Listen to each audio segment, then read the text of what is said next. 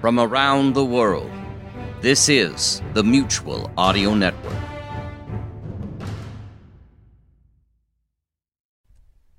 The following audio drama is rated PG for parental guidance. Once again, Decoder Ring Theater presents another page from the casebook of that master of mystery, that sultan of sleuthing, Martin Bracknell's immortal detective, Black Jack Justice, starring Christopher Mott as Jack and Andrea Lyons as Trixie Dixon, girl detective.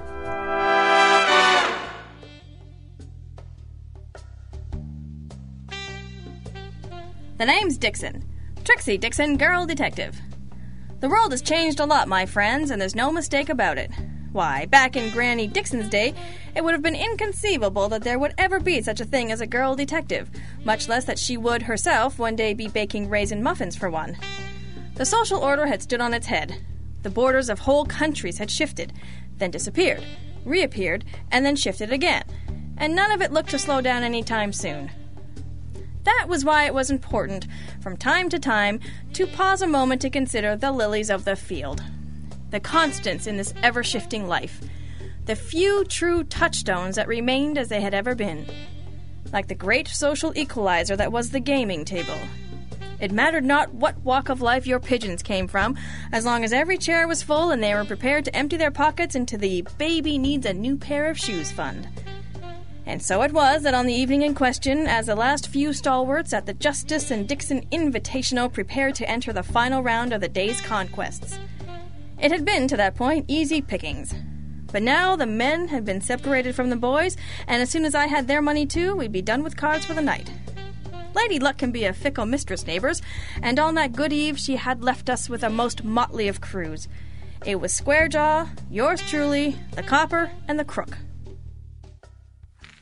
Sure was nice of Dixon's boyfriend to leave us all this swell money, wasn't it? Drop dead. Which one? There was more than one? Both of you, stow it. Button-down Theo and Alf McKinney at the same table at the same time.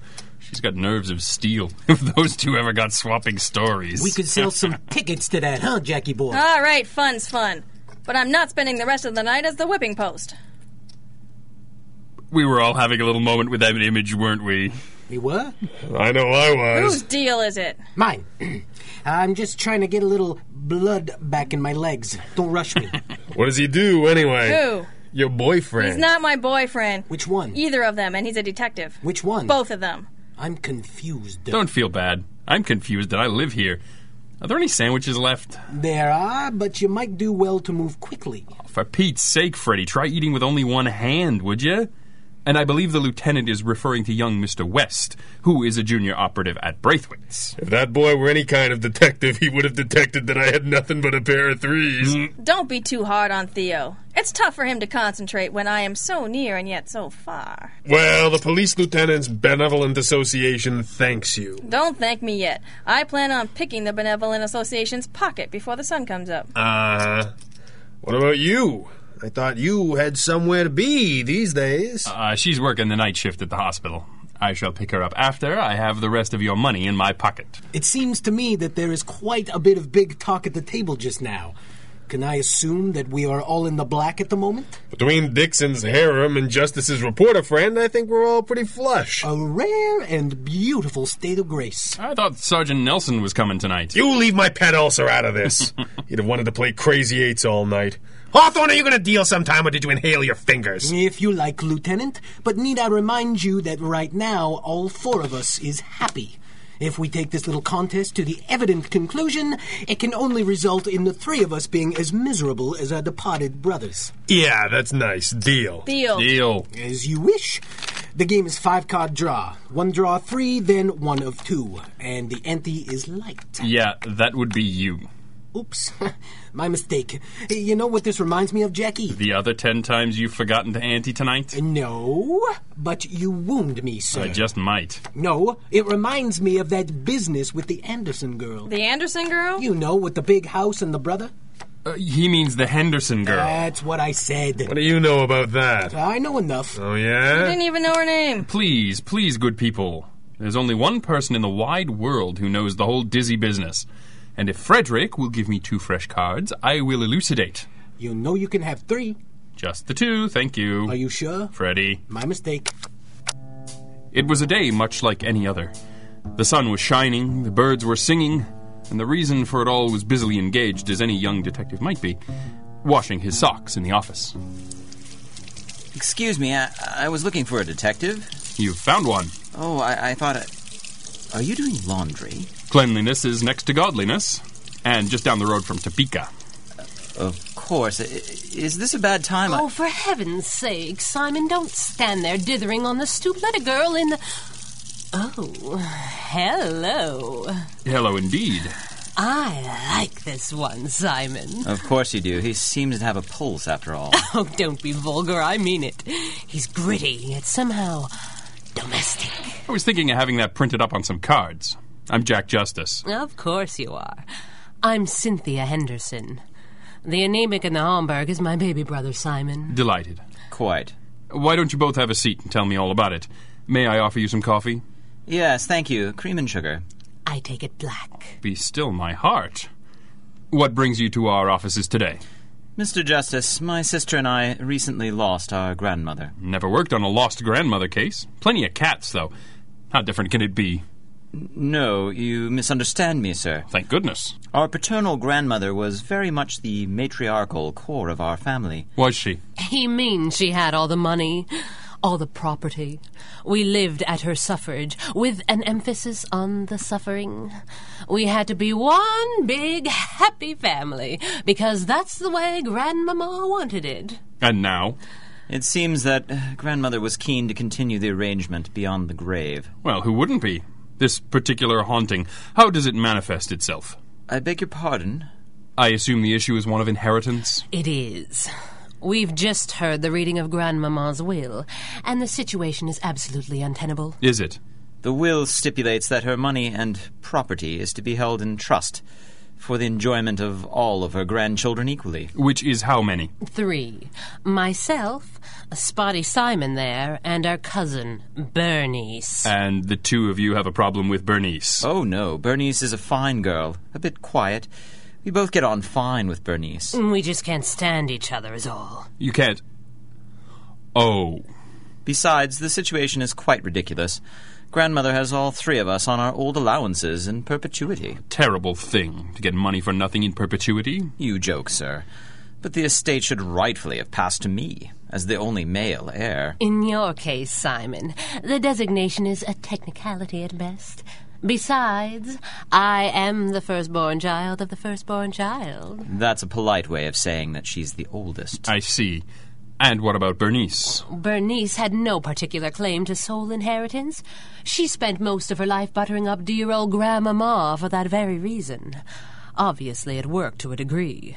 Not only is the money held in trust and paid at a pittance at best, but all of us are expected to share the manor house as well. Shocking. I despise nothing quite so much as sharing a manor house. What do you need from me? We have reason to believe that our grandmother changed her will recently. The only documents may have been in one of a pair of quite ghastly end tables she kept in her study. They each had a hidden chamber at the back of the drawer in which she kept important documents. And you need me to come over and rifle through Granny's drawers for you? The end tables were among a number of items that went missing shortly after grandmother passed away. We think the staff might have helped themselves here and there. You call the police? No one wanted a scandal. All right. My partner and I will need to interview the staff, see if we can come up with any leads. It's not likely, but I have a trick or two up my sleeve.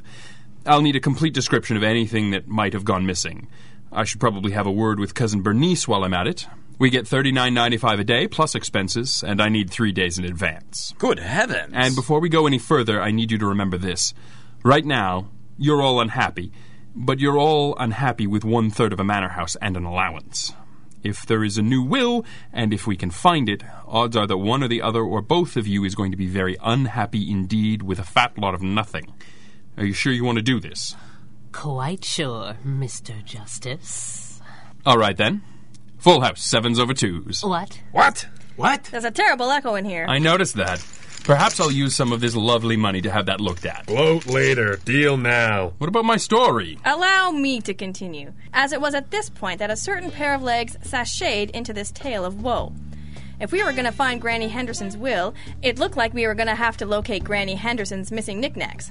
But since no police report had ever been filed, it was going to be tough to light a fire under the large and efficient staff of suspects. If only we had a loud, intimidating policeman type right from Central Casting at our beck and call.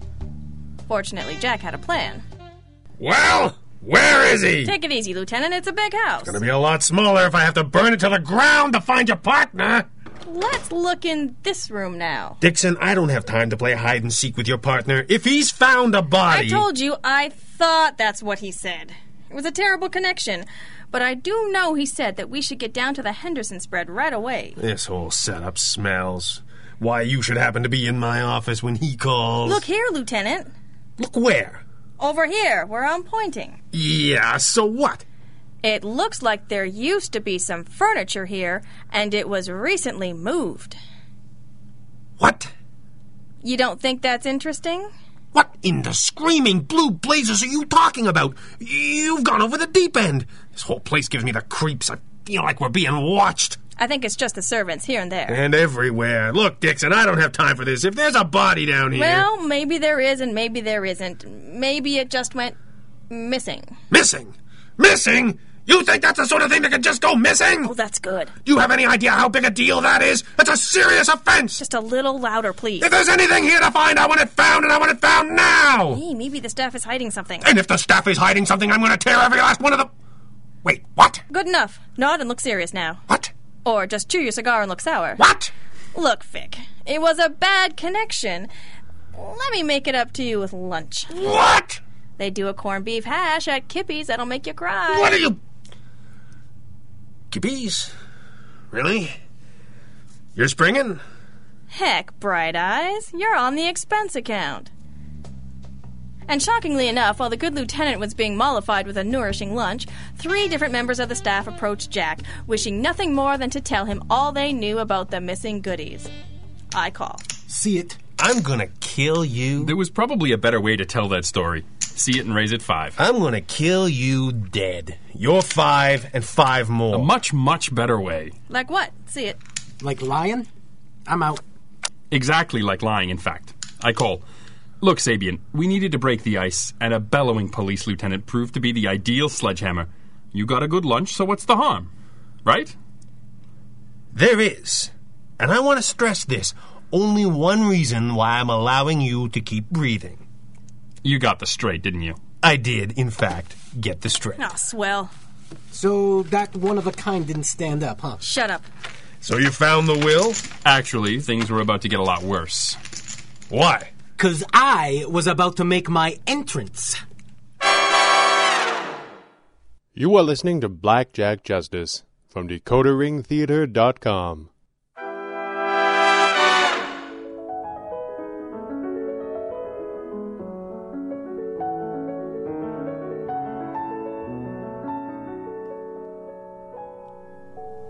The name is Hawthorne. Frederick Josiah Hawthorne, Esquire. Raconteur, gentleman adventurer, and amateur criminologist. It is well known within certain circles that I have made a special study of the criminal classes that dwell within my city. And from time to time, I am pleased to put that knowledge to special service in the cause of law and order. I am frequently consulted on such matters by a wide array of local investigators who are unable to pass amongst the ne'er-do-wells of the city with the impunity granted to me in my guise as Freddy the Finger. Just such a one was Jonathan Justice, known as Blackjack, an old friend of my acquaintance who hired himself out as private detective to those whom fate led to his door. He was frequently in need of my assistance when he was otherwise unable to clear his meager mysteries, and this day proved to be no exception. Aw, come on, Freddy, be a pal. What am I supposed to do if you won't help a fella out? Oh, Jaques, Whatever shall I do with you? Aw, don't be like that, Mr. Hawthorne, sir. You know times has been tough. Very well. Regale me once again with the details of your case, and I will see if I can help you reason it out. Gosh, thanks, Fred. You're a stand-up guy, you are. You say the objects in question are a pair of end tables? That's right. I had my clients make these lists of everything that took a walk after Granny Henderson kicked the bucket. I see. Interesting. I would tend to class this matter as 3 robberies rather than just 1. Amazing, Mr. Hawthorne. What made you say that? Elementary, my dear Jack. There are some dozen items of a personal nature that suggested they might have been taken by someone with close personal access to the late Mrs. Henderson, as well as a general sense of what might not cause too much hue and cry were it to go missing. Some small jewelry of questionable value, a silver-handled hairbrush and mirror, that sort of thing. Yes. And my informants on the staff suggest those were taken by the chambermaid, Ellen. I should have been astonished if it had proved otherwise. This list of books missing from the library suggests a more educated approach. All rare first editions, hard to replace. Very valuable. But no respectable dealer would have bought them from a servant. Furthermore, the fact that only the feminine handwriting seems to have noted their disappearances, while all other missing items are documented on both lists. I would conclude that the books were taken by one of your own clients, Simon Henderson. Astonishing, Hawthorne.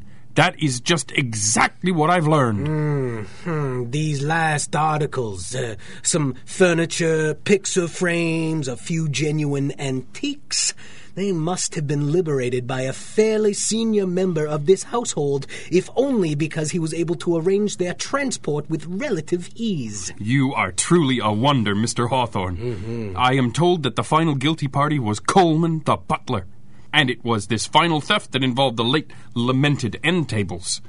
But since Coleman has left the service of the Henderson estate and left for parts unknown, I have no way of knowing to whom he might have sold the end tables that may contain Granny's new will.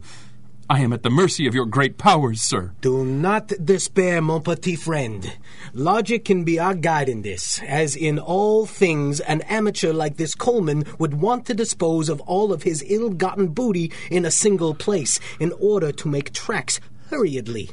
No legitimate operator would have failed to notice the tenuous claim of ownership involved and of the criminals which I am acquainted.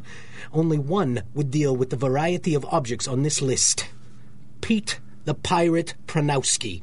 And as it is Pete the Pirate's habit to hold on to material that might be too hot to handle for a time, I feel sure that we can recover whatever may be hidden in the secret compartment of those end table drawers with a covert visit to his warehouse.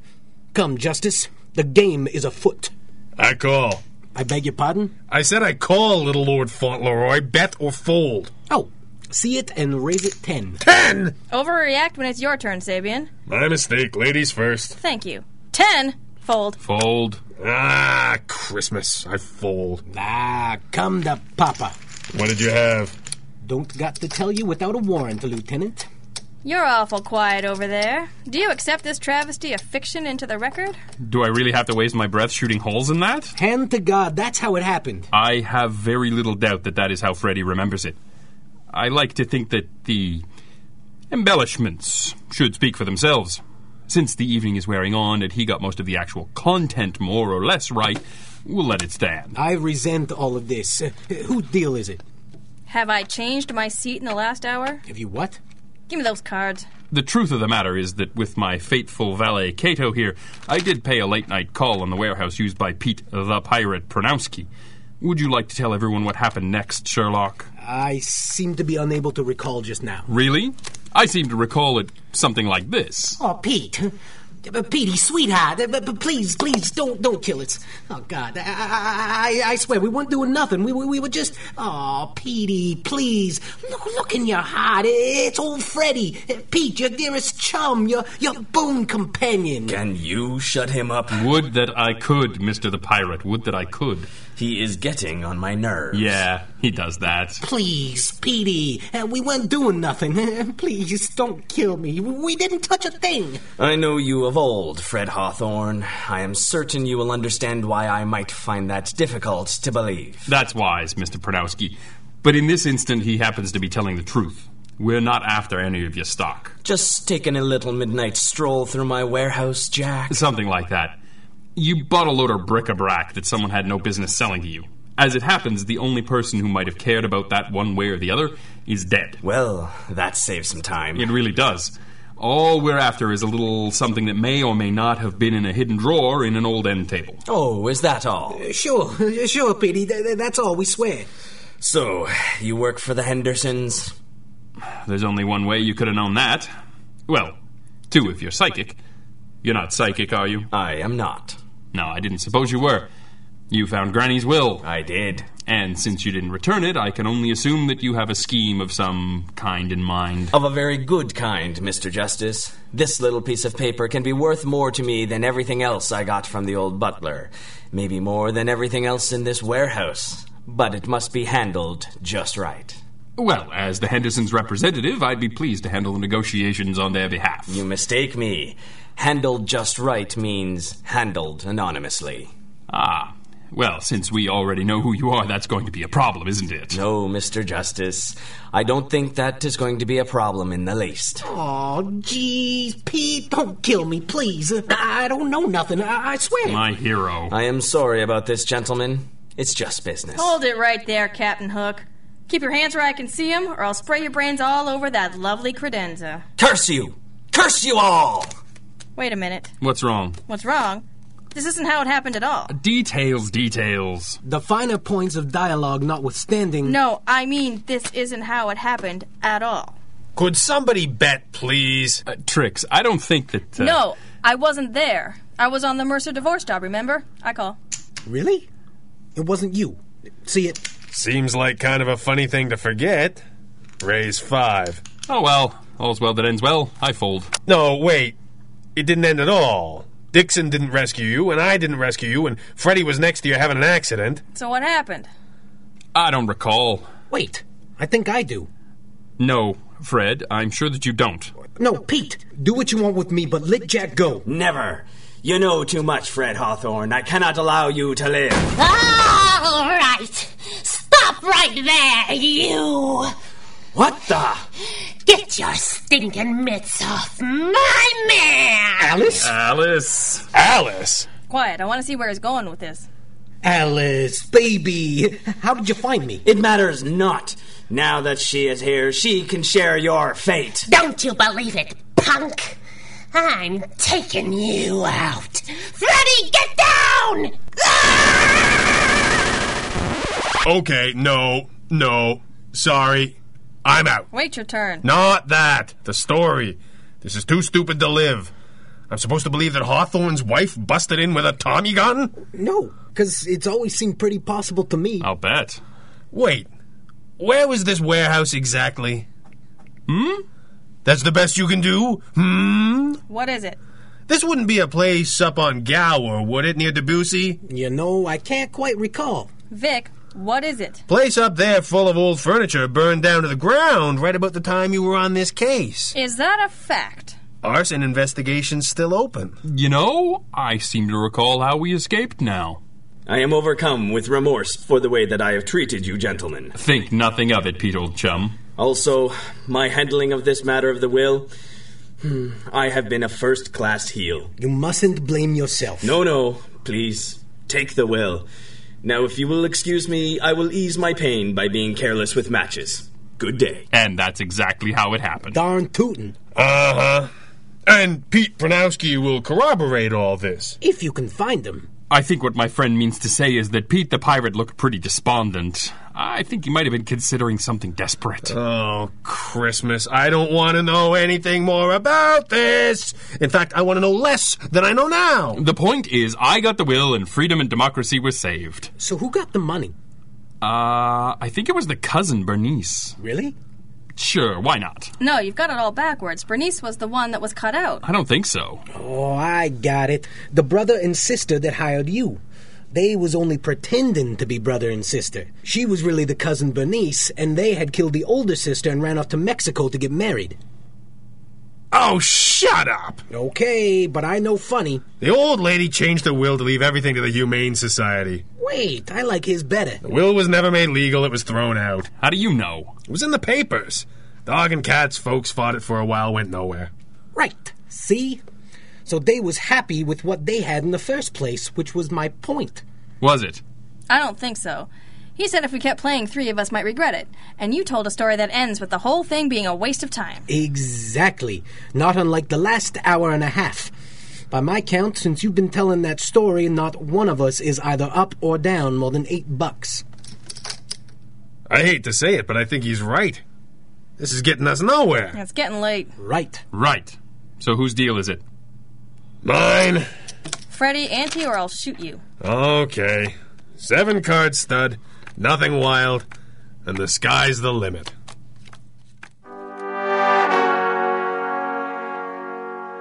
Blackjack Justice, Episode 42, The Sky's the Limit, was written and directed by Greg Taylor and starred Christopher Mott and Andrea Lyons, with additional voices supplied by Peter Nickel, Hans Messerschmidt, Clarissa Landon, Kevin Robinson, and Greg Taylor. This recording and the story, characters, and situations depicted within are the property of their author and creator and protected by copyright. Until next time, remember, DecoderRingTheater.com is your address to adventure.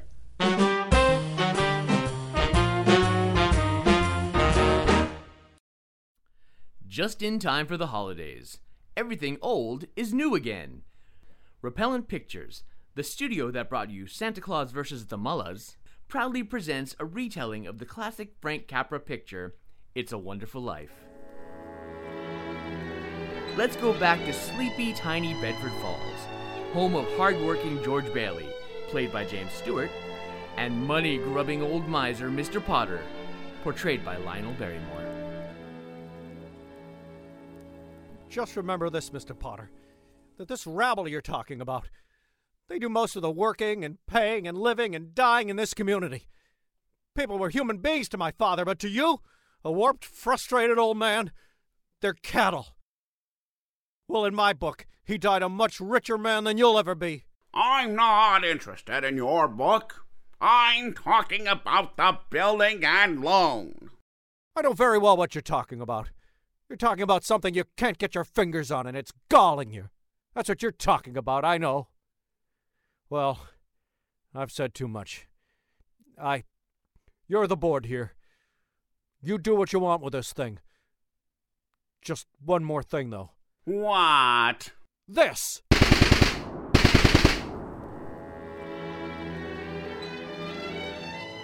Don't miss this heartfelt, heartwarming, heart-pounding Christmas tale.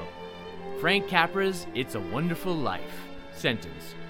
Now playing at all fine cinemas. And released by Repellent Pictures.